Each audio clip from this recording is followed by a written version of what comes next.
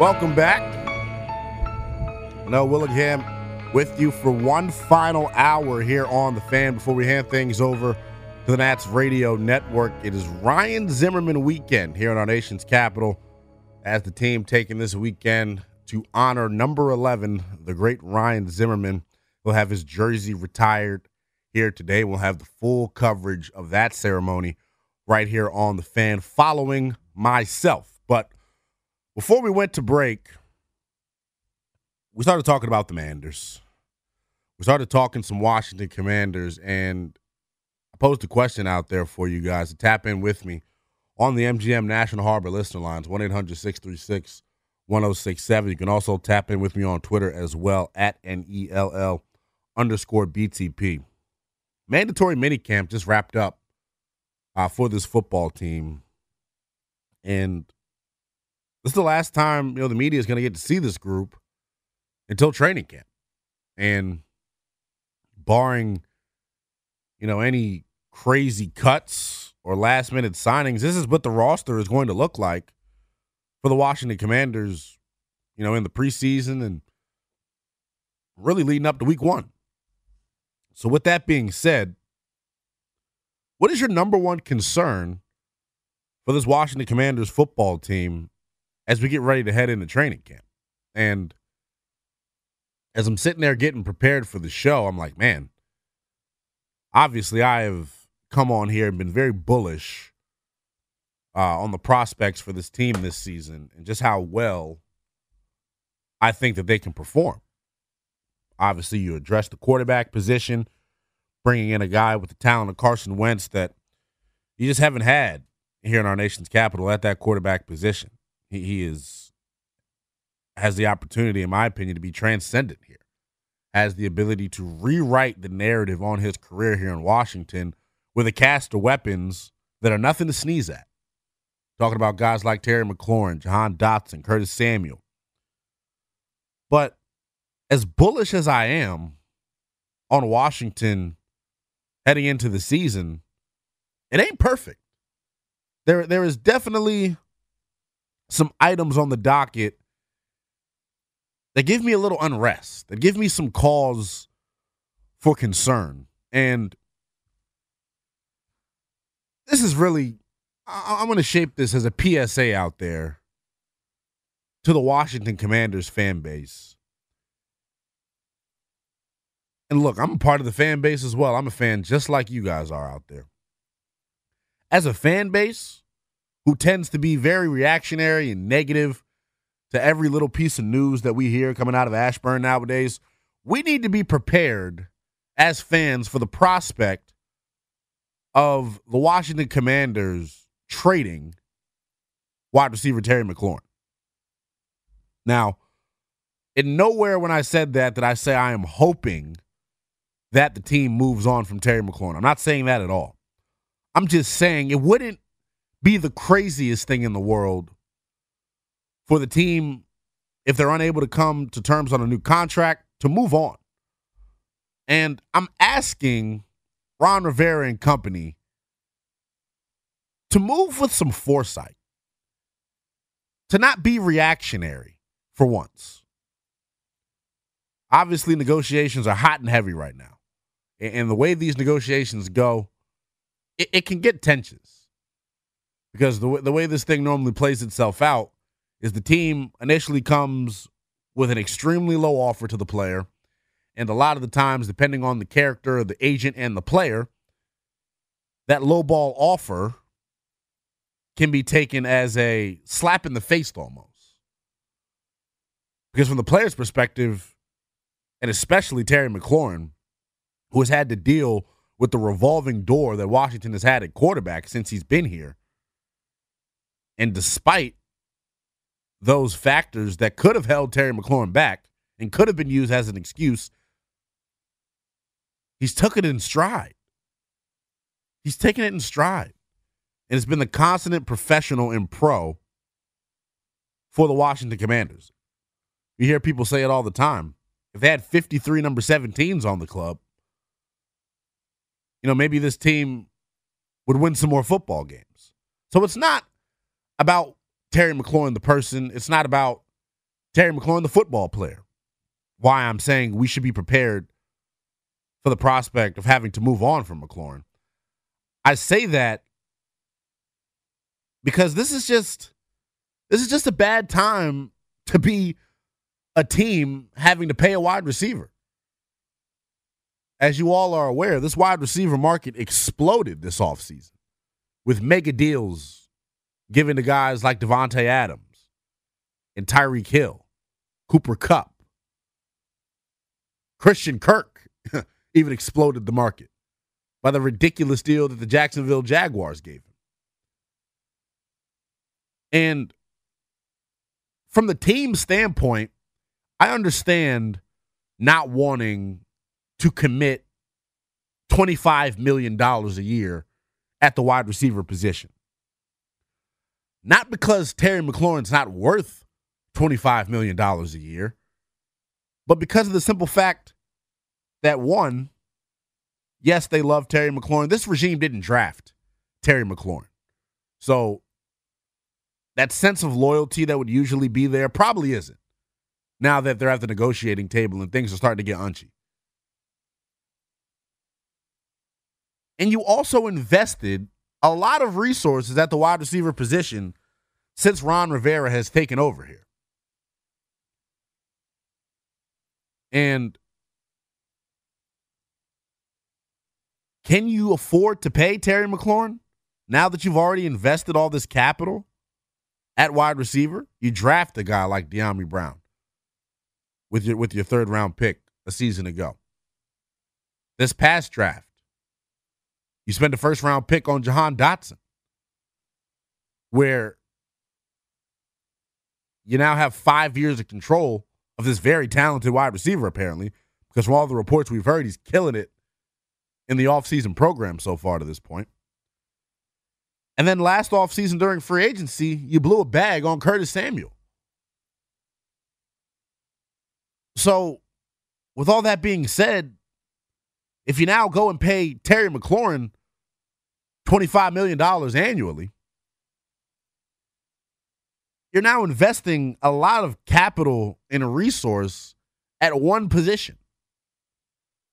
And based on the way the NFL is moving, and because of this exploding cap numbers, the National Football League is trying to devalue the wide receiver position. And teams are moving as such. You draft Jahan Dotson. You have 5 years of control with him. Do you need Terry McLaurin? With a receiving core of Dotson, Samuel, Dyami Brown? Because you can't run 4 wide receivers out there at a time. Somebody is going to be left out to dry. So my number one concern for the Washington Commanders, heading into training camp is, can they get something done with Terry McLaurin that makes sense? And if not, you got to make sure that you're able to strike a deal for this guy, because too many times we have seen this football team lose homegrown talent for absolutely nothing. We'll go to the MGM National Harbor listener lines, 1-800-636-1067. Call in with your number one concern for the Washington Commanders heading into training camp. Let's go to Steve in Brandywine. What's going on?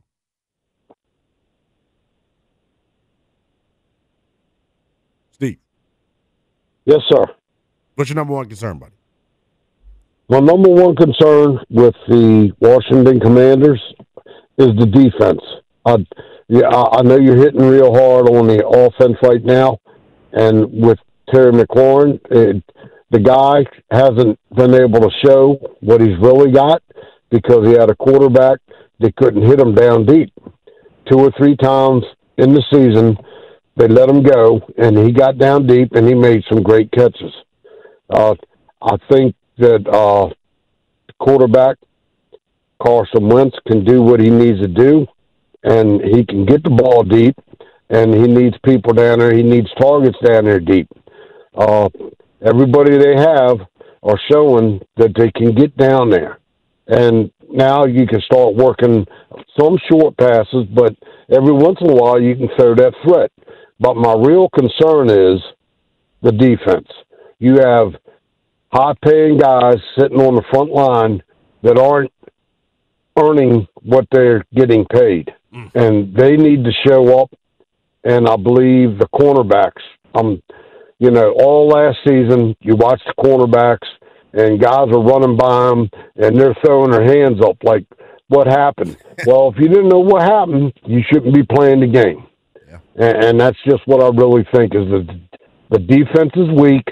Hopefully they can stand up, and that Carson Wentz will bring some winning to us by having some receivers that can go deep, and he can throw the ball deep. I'm tired of these short outs and, counting on a running back coming out and making a shortcut across the center and, getting your first downs. Let's get a little more explosive. Yeah, I appreciate the call, Steve, and I have to agree with you. And if my number one concern is Terry McLaurin and the contract situation, a close second, I'd have to agree with Steve, is this defense, and more specifically, the lack of pass rush right now for Washington. And I know when I say that, you're probably saying lack of pass rush. They've got Chase Young. They've got Montez Sweat. What more do you want? In the National Football League, as you all know, it's about depth. And the teams with the most depth are usually the ones playing football late into the winter. And it was proven last year when Chase Young and Montez Sweat both went down, this pass rush had a significant drop-off. And I think the pressure and concern for me is just the lack of proven depth at that edge rusher spot. And look, I know what it's like to have pressure on you and to grow up in this area and trying to play for your home team. Chase Young's got a lot of pressure on him. He's coming off a major, off-season knee surgery. And before he got hurt a season ago, he only had a sack and a half through 10 weeks. So it's more so not just the depth. What are we going to get out of our starters?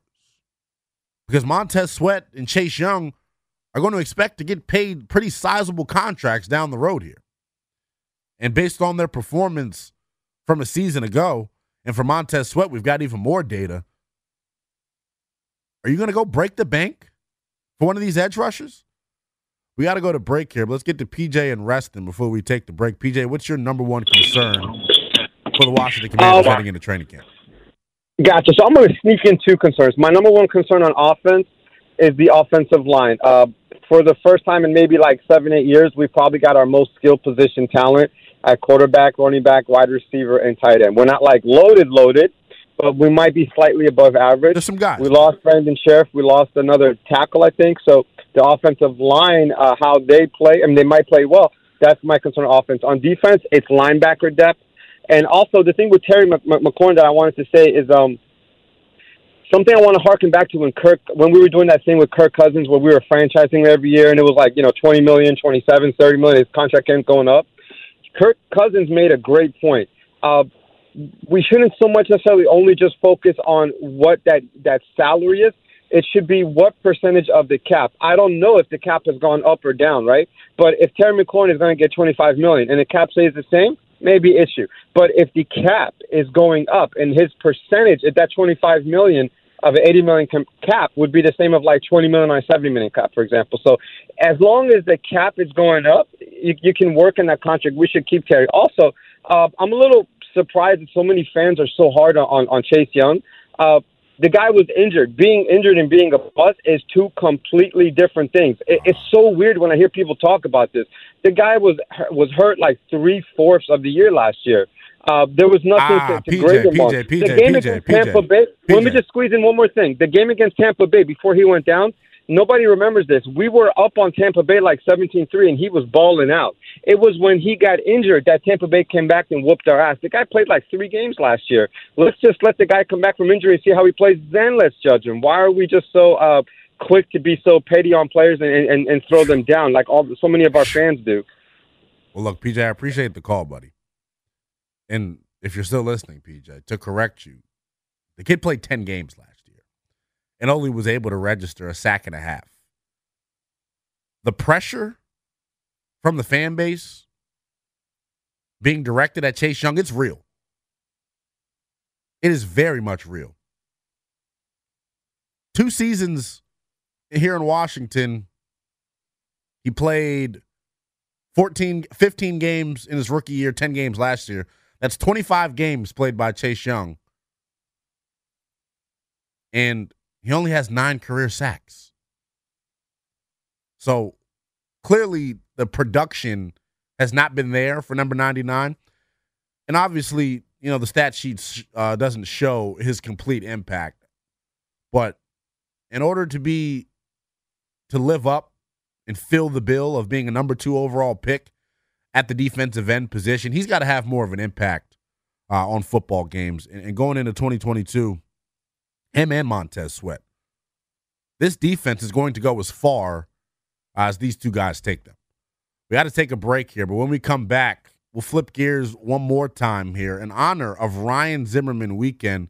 Call in with your favorite Ryan Zimmerman memories. And then I'll ask you this and pose another question on the MGM National Harbor listener lines, 1-800-636-1067. You can tap in with me on Twitter as well, at NELL_BTP. Ryan Zimmerman, yes, he's getting his flowers today, but before he retired, kind of was underappreciated by some of our fans here in our D.C. market. In your opinion, call in and tap in with me. Who was the most underappreciated athlete in D.C. sports history? Don't go anywhere. Linnell Willingham here with you for about another 40 minutes here on 106.7 The Fan. We're also streaming live nationally on the Odyssey app. Here's the wide of the pitch. Swing and a drive hit well. Deep center field. Way back goes Springer to the warning track. Looking up, and it is gone. Goodbye.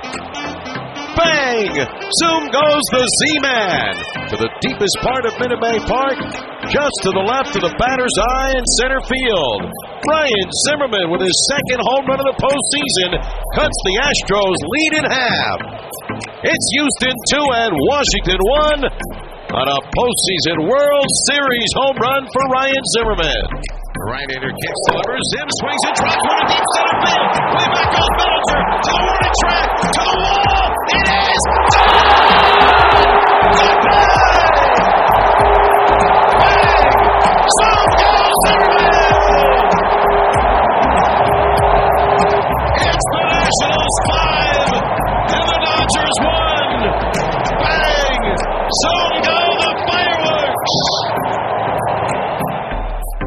Now the pitching on the way. Swing and a drive left center field deep. Now the runners pass it. Way back, going, and gone! Goodbye!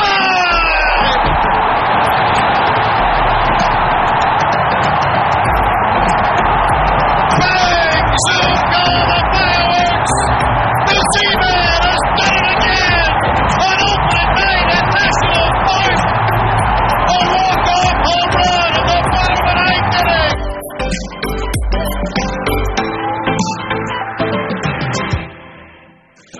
Wow. Don't you get goosebumps listening to some of those plays from the Z-Man throughout the years? Ryan Zimmerman getting honored today at Nationals Park. Welcome back. This is The Fan. Linnell Willingham here with you for about another half hour before I hand things over to the celebration of one Ryan Zimmerman. Ryan Zimmerman weekend here in our nation's capital. Feel free right now to call in. This segment is for you guys. MGM National Harbor listener lines, 1-800-636-1067. Call in with your favorite Ryan Zimmerman moments. And then if you want to answer the question, who is the most underappreciated athlete in DC sports history? And just a beautiful montage put together by my producer, Denton Day. And had one of my favorite moments of Ryan Zimmerman's career here in DC. That walk-off home run against Atlanta to open up Nats Park. You couldn't draw it up any better than that. Just something that comes straight out of a comic book.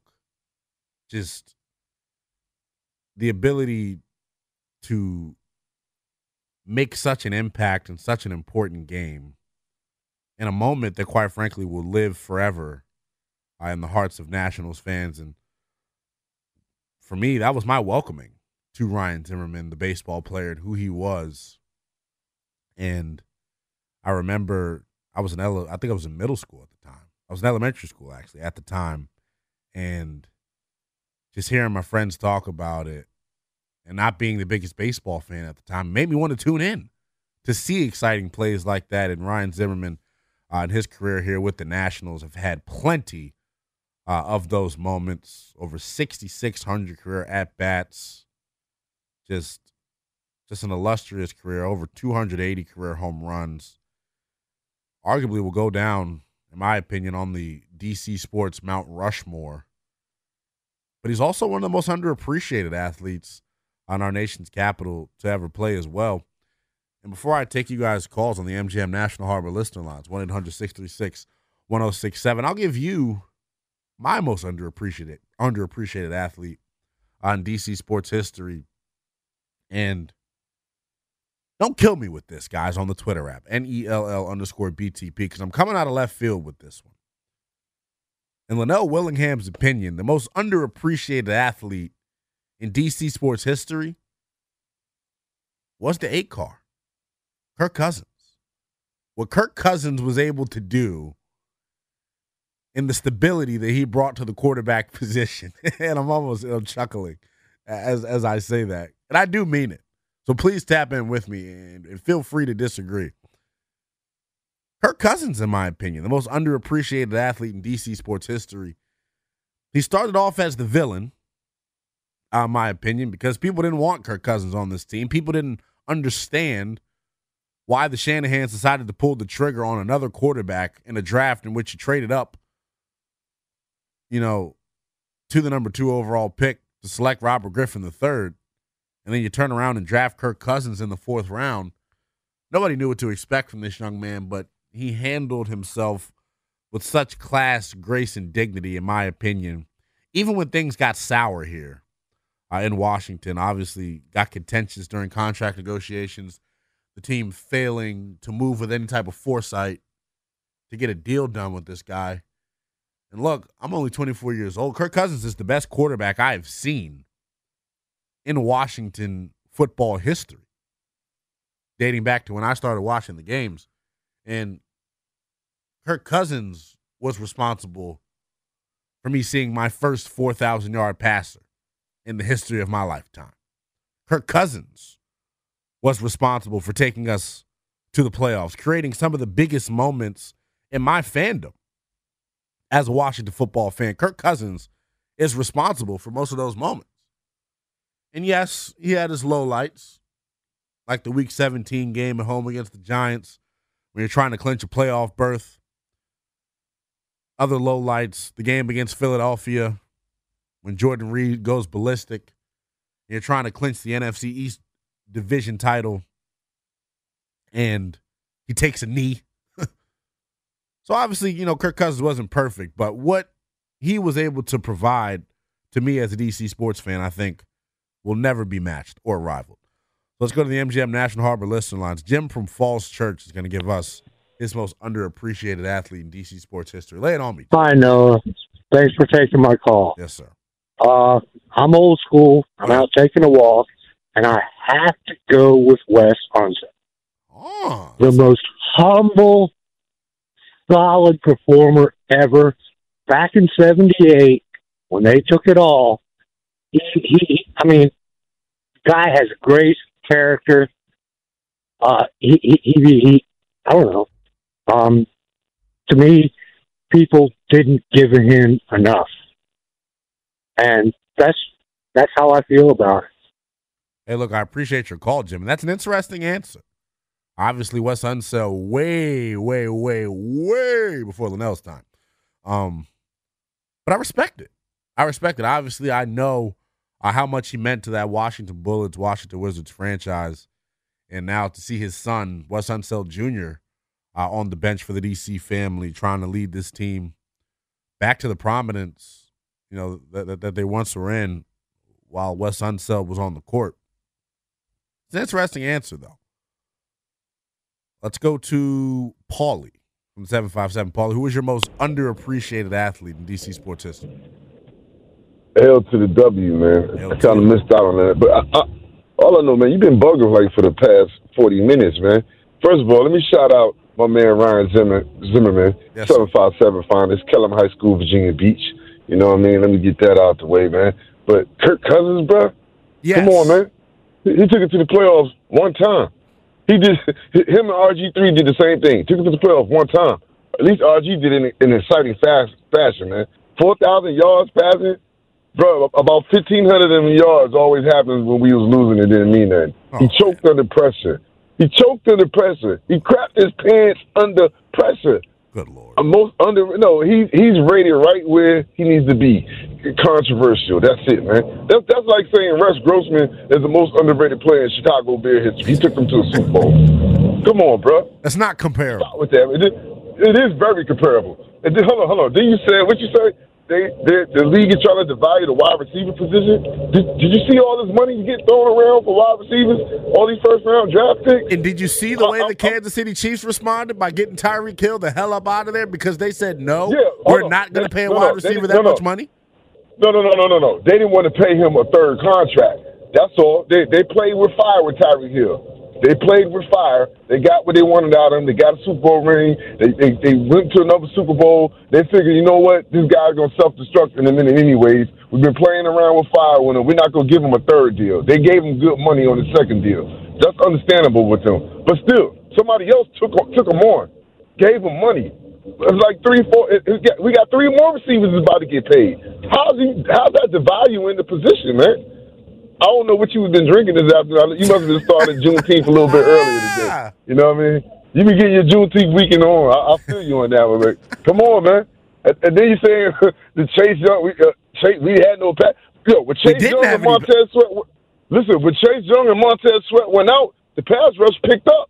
You know why? And this goes back into what concerns me the most, coaching staff.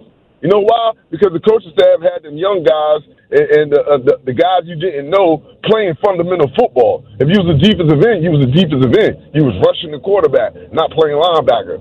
You know, so that's what worries me the most is the coaching staff, man. Ron Rivera first season and last season, you heard a common theme. Because remember, we wasn't winning all the time in that first season. But you heard a common theme, and that theme was immaturity and undiscipline. But damn, Ron, you can't even discipline your head coach. Your assistant coach. He's immature. You know, so it's hard to say, like, hold on. The team is undisciplined and immature because we ain't got a leader at the head coach position. They following what they see. That's a spicy, you know what I mean? That's a spicy take. And, Paulie, I appreciate the call.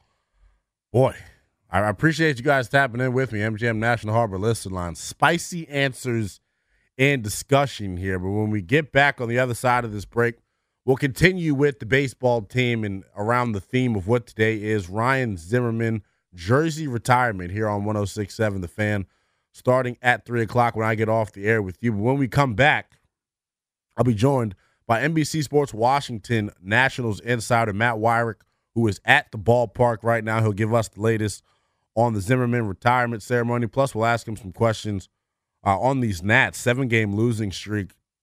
Baseball getting tough right now for the boys.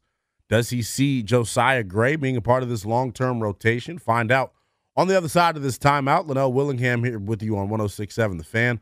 We're also streaming live nationally on the Odyssey app. Welcome back.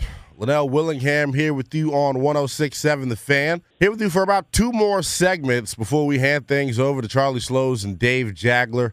Special edition of Nats on Deck, as it is Ryan Zimmerman Day here in our nation's capital, the official jersey retirement of the Nats great Ryan Zimmerman. And speaking of the Nats, joining me right now on the BetQL guest hotline, Bet Smarter, Beat the Books.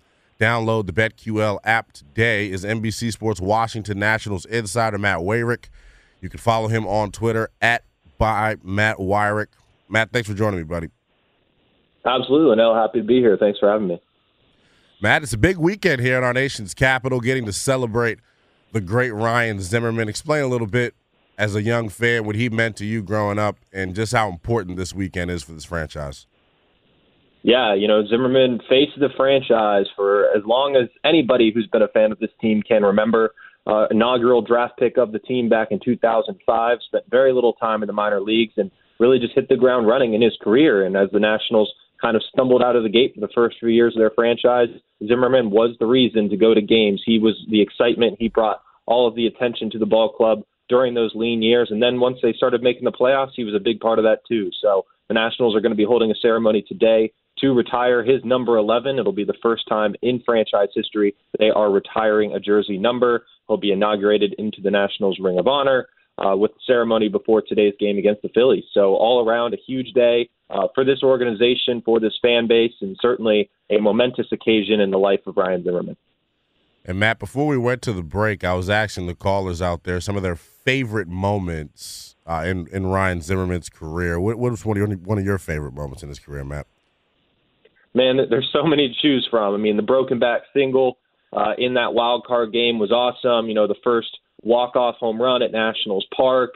But I think the thing that really stood out to me, just being a guy who grew up in the area following this team, in 2009, he put together a 30-game hit streak, which is among the 40 longest in MLB history. And I just remember, you know, every morning, you know, during that streak, after it got to maybe 15, 20 games, I was checking the newspaper, checking ESPN.com, saying, okay, did he get another hit? Did he get another hit? And just following along. And, you know, that summer, like I said, the team really wasn't very good, but Zimmerman was the reason to pay attention. And, you know, for that to just be going on, for him to get up in the history books like that, it was really cool to see for a young fan. And, Matt, we'll switch gears here a little bit to the current squad. Josiah Gray on the bump today for D.C., 3 earned runs in his last 3 starts. Obviously, he was a big piece of that fire sale last year at the deadline for this team. Played good ball his last 3 starts. What is the ceiling you see for Josiah Gray, and do you think he could be a part of this rotation regularly? Absolutely. I mean, you know, the Nationals acquired him with the hopes of him being a number 2, number 3 starter. You know, he has that strikeout potential to potentially, you know, get up into that number 1 category, but he's got a long way to go. You know, he is off to a nice little run here. Last 3 starts have been pretty impressive, but 2 starts that really stand out to me this year were against the Astros and the Dodgers, 2 really good offenses where he gave up 6 and 7 runs respectively. So, you know, he needs to come out and show that he can stand up with some of the best offenses in the league, and he's going to have the chance to do that today against the Phillies, who have been red hot, and particularly this offense just up and down, so many good bats in this lineup. You know, this is going to be a real good test for Gray as he continues to show the Nationals that he can be a part of this rotation moving forward. And, you know, what that ceiling will be is up to him, and we'll see how he does against the Phillies today. Joining me right now on the BetQL guest hotline, Bet Smarter, Beat the Books. Download the BetQL app today as NBC Sports Washington Nats insider Matt Weyrich.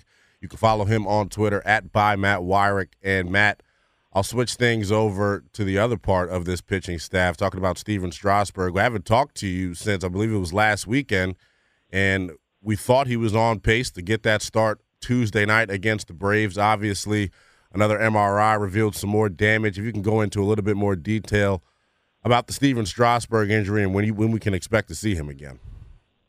Yeah, Strasburg in his between starts bullpen experienced some discomfort. Went and got checked out, and it turned out he had a stress reaction of the ribs, in the 2nd and 3rd ribs there, which Davey Martinez said does stem from his thoracic outlet syndrome surgery that he had last year and was dealing with for the first 2 months of the season. So unfortunately, he's dealing with the lingering effects there. He's visiting a specialist this week to get a second opinion and see what exactly a timetable will look like for him to get back to the field. I mean, really everything is up in the air right now. The Nationals have not announced when they expect to see him again. David Martinez did say he will pitch again. When that is, you know, it remains to be seen, but certainly this is not the news the Nationals or Strasburg were hoping to get after he made just 1 start in his return last week against the Marlins. We were hoping that this would be the start of a momentous return for Strasburg after he had only made 7 starts in the previous 2 years, but it's looking like the injury bug has bit him again, and the Nationals and Strasburg can only hold their breath until they get that second opinion.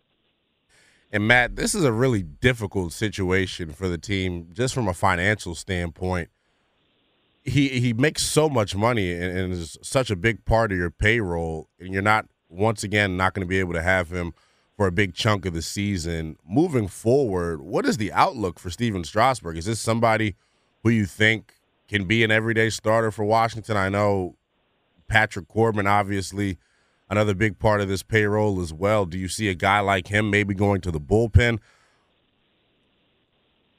Yeah, I think that there's 4 years left on Strasburg's contract, and it's really hard to say how much you can really count on him to be on the field at this point. I mean, just with the nerve damage that he's had, the thoracic outlet syndrome, I mean, these are kind of unforeseeable injuries. We talk about Strasburg and his long history of injuries with his elbow and his shoulder, things like that.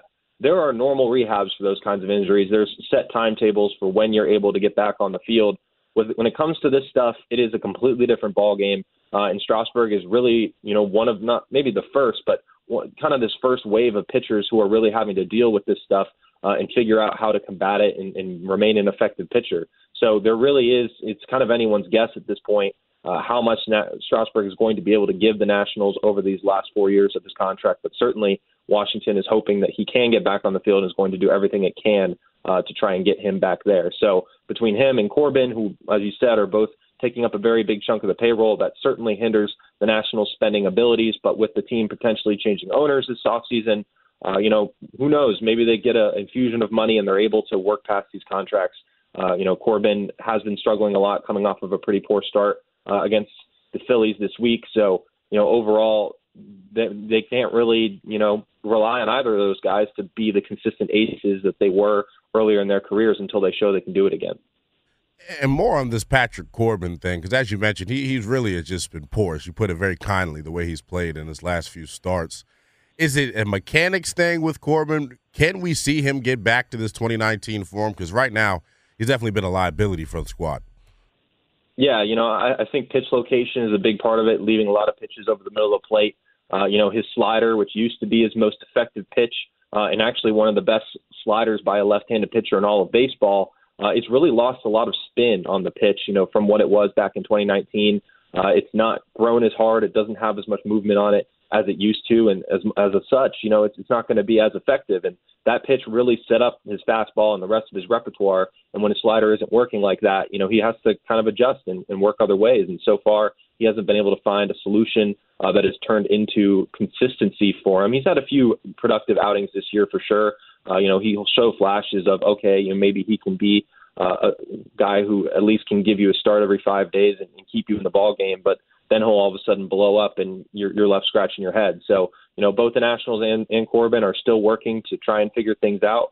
But you have to think that at a certain point, a move to the bullpen might have to be in play. Maybe not this season, but next year and beyond, considering you still have a couple more years of team control left. That might be something the Nationals have to explore down the line if you can't figure things out. Want to keep things on the pitchers here, Matt. The young man, Cade Cavalli, down in the farm system. How close do you think he is to making his way up to the big leagues? He's obviously been dominant in some of his minor league starts. How soon do you think we'll see Cade Cavalli? Yeah, Cavalli got off to a pretty poor start to this year in AAA, and it actually is kind of carrying over his struggles in Rochester from last season. He really did kind of hit a wall there in AAA, so the Nationals sent him back down there to work on things to start the year. Started off slow, but over his last couple of starts, he really has been a lot better, racking up some solid strikeout totals, keeping the walks down, which is control, is the biggest thing that is kind of the wild card for him. Though I asked Davey Martinez earlier this week, when might we see Cade Cavalli, and he didn't seem to indicate that there was going to be a call-up anytime soon, saying he still needed to work on some things. That Cavalli is a big part of the Nationals' future, and he will be a National at some point. But whether that's this year or next year, that hasn't been yet determined. So it's really going to depend on how well Cavalli does down the stretch and, how much need the Nationals have in their rotation the rest of the season. They have Anibal Sanchez working his way back from an injury. At this moment, Yohan Adon obviously sent back down to AAA, but he might get another chance at some point this year. So depending on how far the Nationals see him coming along in his development will really determine when he's up in the majors. Does that surprise you at all, Matt? Because I'm thinking, well, what the hell does the team have to lose? Obviously, the arms right now are struggling for this club. Can you explain to us the potential benefits and the negatives of bringing him up too soon? I really think that it comes down to his control and his, being settled into AAA. He has a nice little run here of good starts for Rochester, but, ultimately the Nationals want to see him get that ERA probably a little farther down. Nice strikeout to walk ratio. That's a big number for minor league pitchers.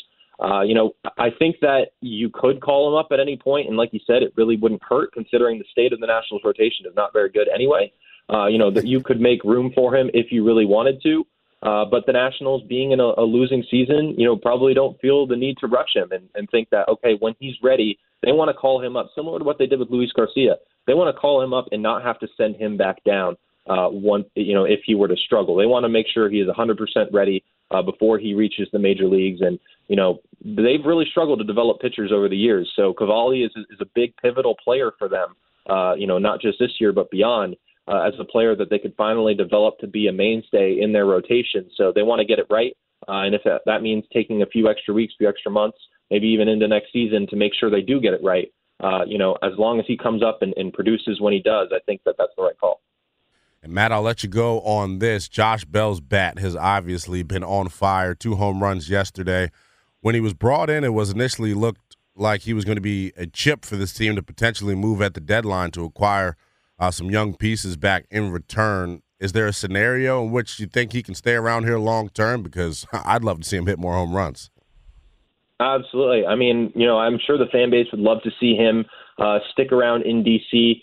It doesn't look like that's going to be the case. The last we heard from him was that there were no contract negotiations going on. And Mike Rizzo even said that they're not negotiating with any players on extensions until they figure things out with Soto. So with that still ongoing, it's very likely that Bell is moved at the trade deadline, considering the Nationals, have the second worst record in Major League Baseball right now. They're really not flirting with any kind of chance of making a playoff run this year. So it's looking like they're going to be sellers. Mike Rizzo's already pretty much admitted as much on the radio as well. So I think Bell is likely to get, along with Nelson Cruz, probably the best return of any of their players with expiring contracts this year. So I would consider Bell to be certainly on the market at this point. Matt, I appreciate you joining me, my man. Enjoy the weekend at the ballpark. Hey, I appreciate it, man. Thanks. That was Matt Weyrich joining me on the BetQL guest hotline. Bet smarter, beat the books. Download the BetQL app today. You can follow him on Twitter @ByMattWeyrich. When we come back, one final segment here on Overtime before I hand things over to Charlie Slows and Dave Jagler for their special edition of Nats on Deck. We'll cover Ryan Zimmerman's jersey retirement ceremony. Don't go anywhere. You're listening to The Fan.